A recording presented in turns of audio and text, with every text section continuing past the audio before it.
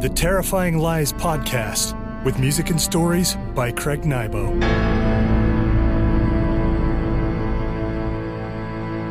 Greetings, friends, and welcome to another episode of the Terrifying Lies Podcast. I'm your host, Craig Nybo. A few years ago, I designed a board game called Chops, a wild, humorous rock and roll extravaganza where players get to assemble bands, play gigs for cash, and live out their rock our dreams. It's like a mad blend of Spinal Tap and Adventure Time. A game as hilarious as it is epic. You can pick up a copy of Chops at Amazon, by the way. But here's the twist. I went the extra mile as part of creating Chops. I didn't just design game mechanics, I built an entire world around it. I crafted detailed bios for every musician and venue in the game. Ultimately, I found myself with a world rich enough to spawn countless short stories and perhaps even a few novels. I dove in and put down a few rock and roll yarns. One of my favorite subjects in the heart of this musical universe is an all-female band called the Punk Cats. These fierce rockers are a force to be reckoned with. I have a soft spot for them, even though they're purely fictional. One member stands out, the bass player, Portia Gain. An anti-institutional female rocker with a captivating story that practically wrote itself. Today, I'm thrilled to share with you part one of Portia Gain's origin story, The Beat Farmer. That's B-E-A-T farmer, not B-E-E-T farmer. Along the way, I'll sprinkle in the original bios of the other Punk Cat members. Actually, let's go a little further with this. I plan to feature a few Chops-related stories during this season of the Terrifying Lies podcast. For every story related to Chops, I will give away a game to a random person from my email list.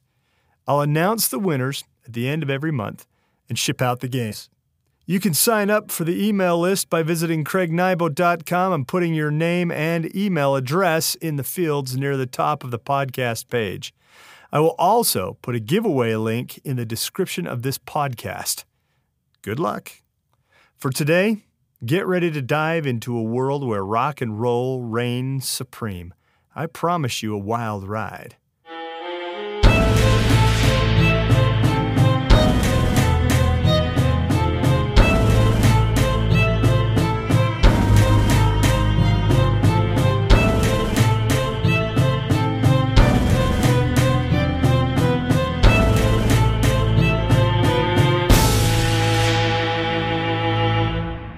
Now for The Beat Farmer, part 1 of 2, written and performed by me, Craig Nybo. The long shadows cast by early light smeared the shaded likeness of a weighty Ford 8-end tractor and its rider across the newly rutted field. Patricia guided the tractor toward the end of the row that stretched on for 120 acres, dragging a disc plow behind her, leaving a wake of turned dirt ready for seed. As she neared the end of the row, she cranked the wheel, trying to get around before hitting the irrigation ditch. She didn't feel like fighting the tractor's tendency to engage two gears at once, but she had to shift into reverse. After knocking the wheel full to the left, leaning to the side out of useless desperation, and even letting a few choice farmer words slip, she resolved that she wasn't going to make the turn. She dropped the tractor into neutral, took a moment to premeditate the perfect shifting motion, then went for reverse. When she let up the clutch, the transmission moaned and the tractor remained at a dead stop. Before the machinery had a chance to damage any of its expensive gears, she shut down the motor. The metal beast beneath her idled to a coughing stop. Patricia leaned forward until her forehead rested on the wheel. Her already long day had just gotten longer. She sat up and looked across the unplanted beet field. She'd finished about half of the day's plowing, but there was plenty more work to do that day before the sun went down. Why was she all alone out in the field, expected to get all of the plowing and planting done? She hadn't seen her father that day. He'd risen even before her and gotten to work on his secret project. Patricia looked in another direction at the farm's collection of produce storage units. There it was, Silo 13. Parked outside the tall structure, she spotted her father's beat-to-oblivion 92 F-150 pickup. Had he even come home last night? She thought to herself as she looked at the truck. Sightings of her father had become rare these days. He had made it clear that his work in Silo 13 was paramount, and even more clear that neither Patricia nor her mother were permitted into the storage unit. Patricia dismounted the 8N and kicked one of its tires. She walked to the front of the beast. She would have to rotate the engine in reverse manually before she could slide the shift collars back into their neutral position. With both hands, she grabbed the fan belt and pulled with all of her might. Not much heft in her 15-year-old body. The engine wouldn't budge. After a few more failed attempts, Patricia decided that she would have to head back to the farmhouse for tools to rotate the flywheel. She kicked the tire again and began her long walk home. Selena rules. Drums. Member of the Punkcats. 3 things about Selena worried her parents when she was a little girl. 1, she liked to start fires. 2, she wet the bed until she was 15 years old. 3, she was cruel to animals. It wasn't until Selena was sent away to live with her distant uncle, Arnold Pachetic, that she began to speak in coherent multi-sentences. Pachetic came from a long line of pork pie hat-wearing bluesmen seated in the Louisiana Delta. Selena's life changed one day when Pachetic found her in a barn outbuilding beating the tar out of a collection of rusted-out farm tools with a pair of crescent wrenches. He took the wrenches from her hands and replaced them with a pair of sticks. He replaced the farm tools with a drum kit, and the rest is history.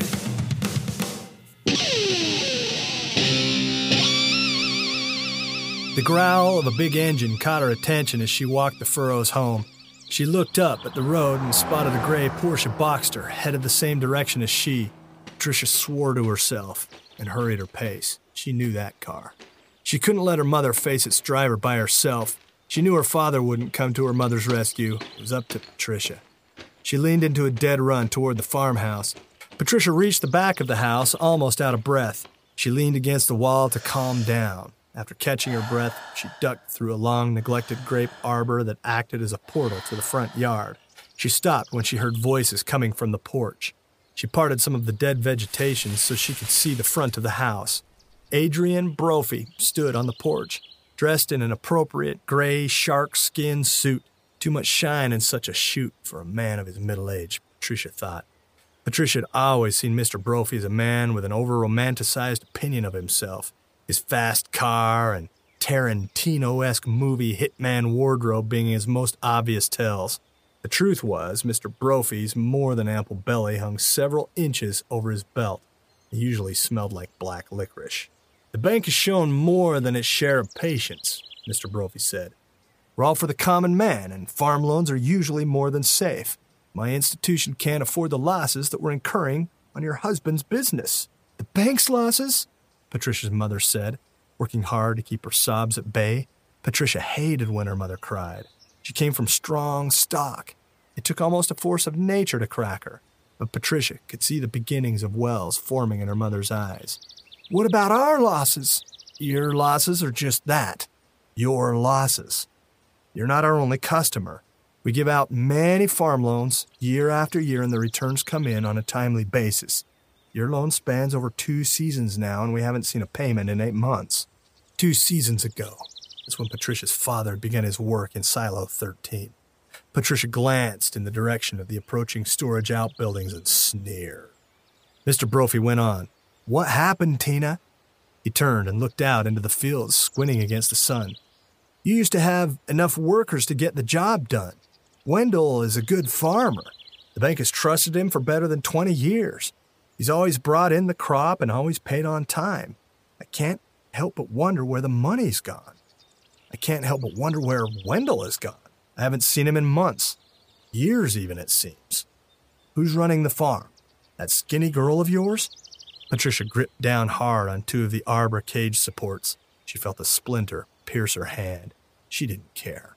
She poured her energy into hatred for Mr. Brophy and his bank.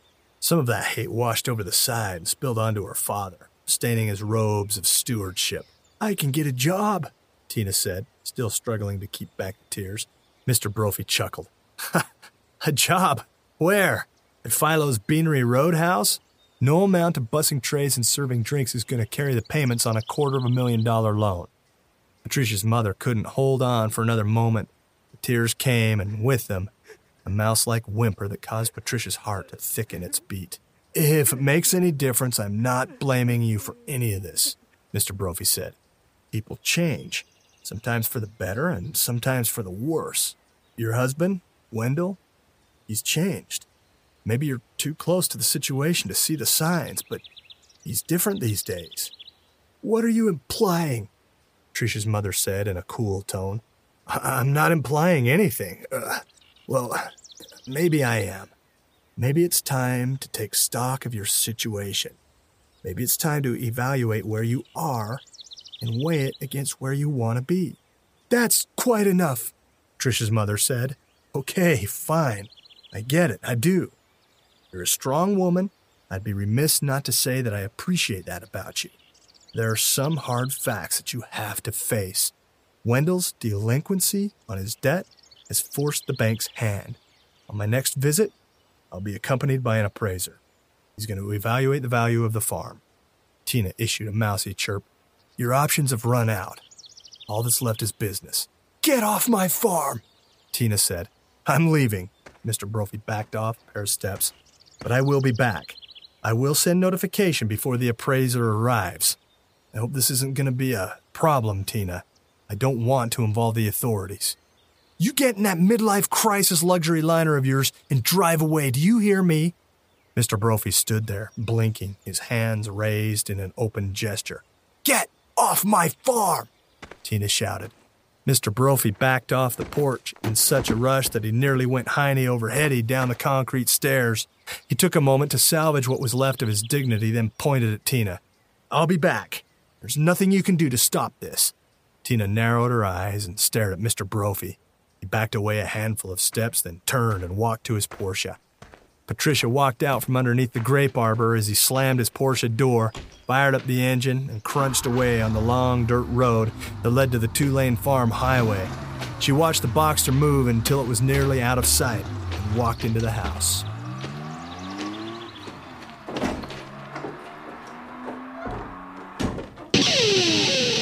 Brittany Trees, keyboards, member of the Punk Cats.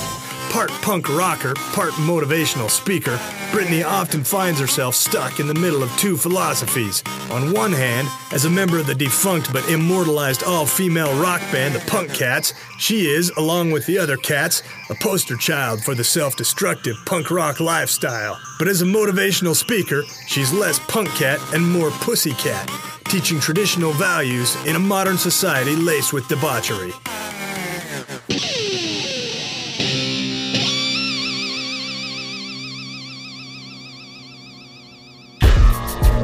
The Terrifying Lies podcast will return after this short commercial break.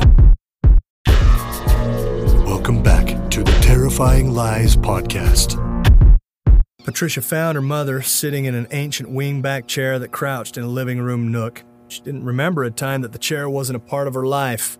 She was a little girl, the chair had scared her, and she had done whatever she could to avoid it. She'd plotted extravagant detours through back rooms to stay away from it, especially at night. As a child, she'd named the chair the Skeleton. She still called it the Skeleton, and it still set her nerves slightly on edge. But it wasn't the skeleton that got to Patricia that day. It was her mother. Tina Gaines sat in the Skeleton, her hands resting like dead birds on the wooden armrests. A sheen of damp covered her cheeks. She stared at a broken piano that grinned back at her from the opposite side of the room. Patricia crouched down beside the Skeleton. She reached out to touch her mother, but something stopped her. Her mother seemed unpresent, out of mind with her vacant stare. Patricia put a hand on her mother's arm. Tina didn't look away from the old piano. It's gonna be okay, Patricia said. Wasn't that what one was expected to say, even when one knew that it was not going to be okay? Somehow, we'll get through this. Tina swallowed something invisible, then looked at her daughter through a pair of welled-up eyes. I don't know, honey. Things have been so bad for so long that I don't know if it's possible for it to ever be okay. Patricia leaned over and rested a cheek on her mother's shoulder. She ran a hand through her mother's hair and even wiped away some of the tears with her palm. She expected her mother to respond by putting an arm around her, by saying something positive, even in dark times. Her mother always found light. Her mother said nothing. She just stared at the piano. A fresh crop of tears filled her eyes. Her lids reached their breaking points and water spilled over her cheeks and dripped from her chin. Patricia kissed her on the cheek, tasting salt. She stood up and backed away from the skeleton and her mother and put a hand on the broken piano. She stood there for a moment, unconsciously taking a picture with her mind of her mother sitting in the skeleton. That enduring picture would come to define Patricia as a woman and as a force with which to be reckoned. But for the time, she could only deal with navigating the moment. She left her mother in the living room and went upstairs to her bedroom. She picked up her bass guitar, an Axe called an Amnesty Raven. She'd never heard of Amnesty brand guitars except for this one bass. She'd purchased the bass and a 30-watt solid-state practice amp at a garage sale a year ago in trade for her entire collection of troll dolls. The bass played like a 2x4 strung with barbed wire. At first, Patricia hadn't known the difference, but after visiting a guitar store in Des Moines on a seed-buying run, she'd learned that her Amnesty Raven was nothing to brag about.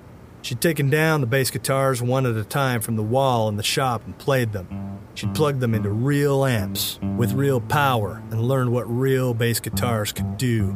After wrestling with the Raven for so long, it seemed the basses in the shop played themselves.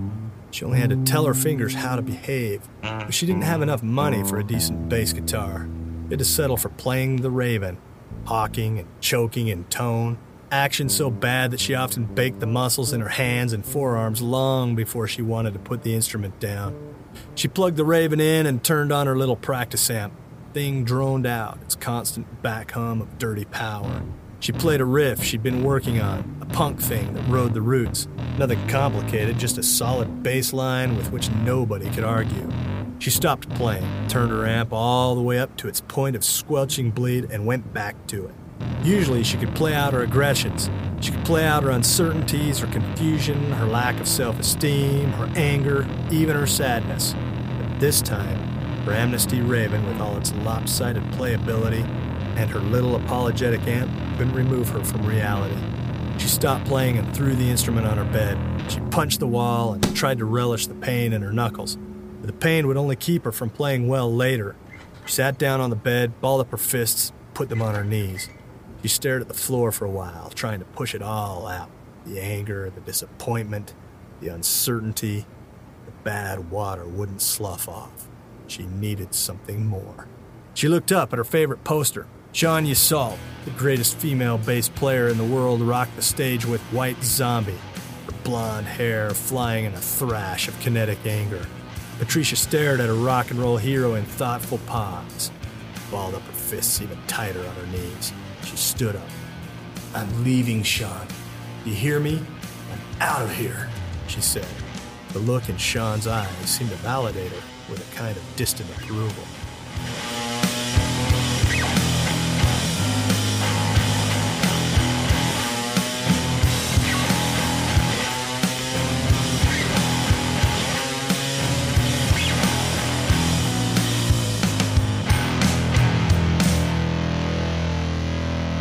The front door of the farmhouse opened and closed downstairs. Patricia heard the familiar clomping of her father's boots as he came inside. "Baby girl, come downstairs," Wendell shouted up from the landing. "I need to have a word with you and your mother." Patricia ran a hand down the long neck of her Amnesty Raven. The instrument, in all its catch-penny worthlessness, beckoned to her. It wanted her to pick it up. It wanted her to play. If not play, it wanted her to destroy it by smashing it on the hardwood floor of her bedroom. Patricia resisted the instrument's call and left her room. She listened to whatever idiocy her father had to dole out. Ellie Glitter, vocals, member of the Punk Cats. Like most young vocalists nowadays, Ellie got her start on YouTube. She was the star of the Ellie and Wolfen Show, in which she and their family's massive mastiff sat around and argued while watching TV. Her following peaked at 5 subscribers. From there, she became popular on Twitter with over 20 followers, 10 of which were not scam bots. She then leveraged that experience into a trending Instagram account and created a Vine account that ranked in the top 10,000 most watched accounts. Her Facebook followers following reached almost 100 at its most active, and then she topped it all off with a Snapchat audience of her family. Overnight, it all fell apart. She was only 16. One night, all alone while drowning her sorrows in green tea and California rolls at the Rockin' Sushi Takeout, she got noticed by a local promoter who was putting together an all-girl act for a show the next day, and the rest is Punk Cat's history.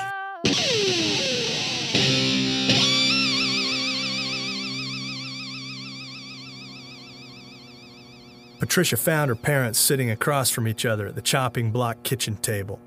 Her father held one of her mother's hands. Tina stared at the worn grain in the table. Patricia could tell that not a word had passed between them since he had come inside.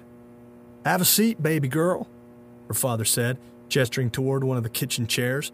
Patricia crossed the room and sat, keeping a firm hold on her bottom lip with her teeth. Wendell looked at each of his girls in turn with a pair of thoughtful glimpses. Patricia saw kindness in his eyes. She wondered what had gone wrong. What force had pried him away from his responsibilities as a guardian and provider? If there was still kindness there, why couldn't he express it with more than just a lasting gaze or a held hand? "As you know," Wendell said, "I've been very busy over the past couple of years in Silo 13. I know that I haven't permitted either of you to go into that particular storage unit. I want you to know that I have my reasons. What I have been doing is important. Possibly the most important thing I've ever done in my life. The good news is, my work is finally complete. I'm ready to share the grand results with the two people who I most love in the whole universe." Wendell took Patricia's hand and squeezed it hard. Patricia winced. He'd chosen the hand that she'd used to punch the wall with in her room. "Now's the time. Come with me." Wendell stood and drew Tina and Patricia with him. Three of them left the farmhouse. Wendell opened the rust-groaning passenger side door of his truck and helped Tina into the cab. Patricia stepped up into the truck and settled in beside her. Wendell closed the door. Patricia leaned against the glass, tracing a circle on the upholstery of the armrest as her father walked around the truck, mounted the driver's seat. He fired up the sputtering motor, and they left the farmhouse.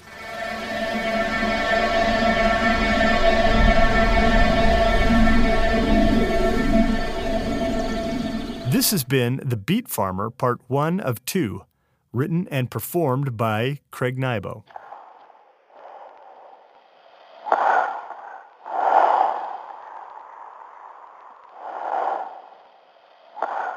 Want to know what the Punk Cats sound like?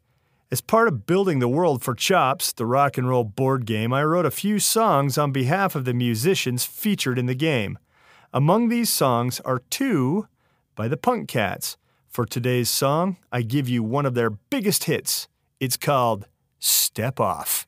Well, I heard him all this time, but it's just a pantomime. Giving up for seasons wasted, spitting out the sting I tasted.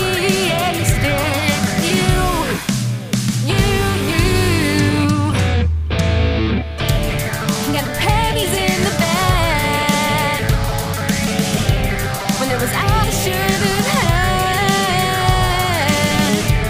Coughing out the blood and acid, but to me by the one I trusted. You step off right now. It's a long way down. Get gone right now. I'm so let down. Step off right now. It's a long way down. Get gone right now. I'm so let down. Yeah. I'm so let down. Yeah. I'm so let down. Yeah. You never let me let you let go of undertow. Give me another breath to try on. Give me another hill to die on. Ain't a breath, I'm gonna be okay. There's another night and then another day. You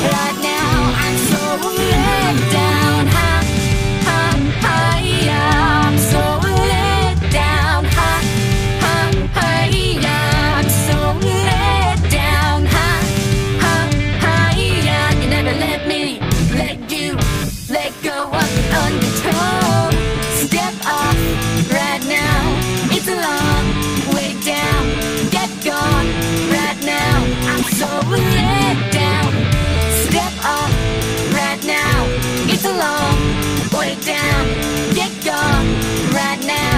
I'm so let down, ha, ha, ha, yeah. I'm so let down, ha, ha, ha, yeah. I'm so let down, ha, ha, ha, yeah. You never let me let go of the undertow.